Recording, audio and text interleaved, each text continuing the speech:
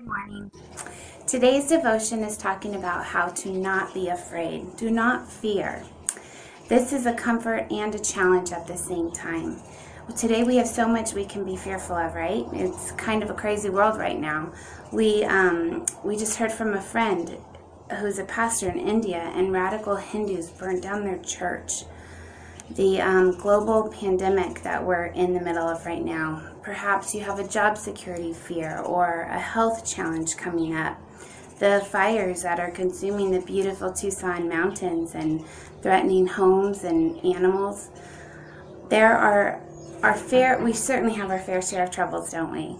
But we are so loved by God. He says that He has it all under control and that we don't have to be afraid. We don't even have to worry. In Joshua, it says, just as God was with Moses, God is with us, and He won't leave or forsake us.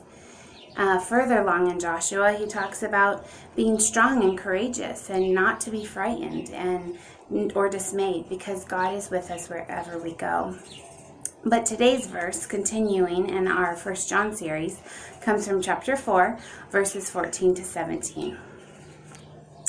By this, love is perfected with us, so that we may have confidence for the day of judgment, because as He is, also are we in this world.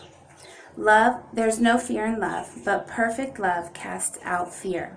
For fear has to do with punishment, and whoever fears has not been perfected in love. We love because He first loved us.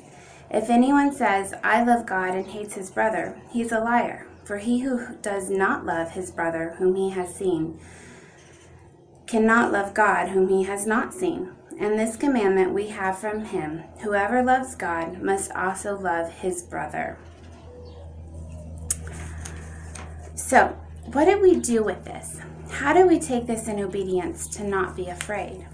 Do you know that the word love appears 11 times in those verses? 11 times. Perhaps it cannot be more obvious what our call is. It's to love. It says, whoever is perfected in love does not fear. Perfected in love. The word perfected makes me smile because it points right back up to God, who makes this possible because He's perfect and He's already won the fears. He's cast them out. So we can have confidence in this whenever we feel afraid. We can take each moment of the day, full of fear or not, and choose to love in that moment.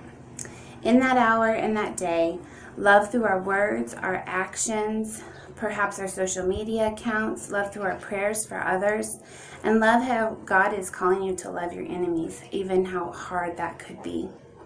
I just read a timely article. It talked about 14 points of how you can cast out fear and anxiety. And overall, it had this point to just bring your fear to light. Bring it to the table.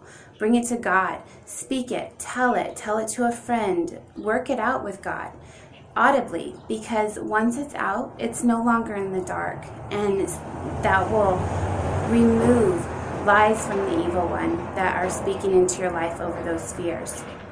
Psalm 91, the Lord is our refuge and our fortress. He will protect us under His wing. He loves you. He loves me. We can live today to its fullest because we can choose to live out each moment full of love, to trust and not be afraid.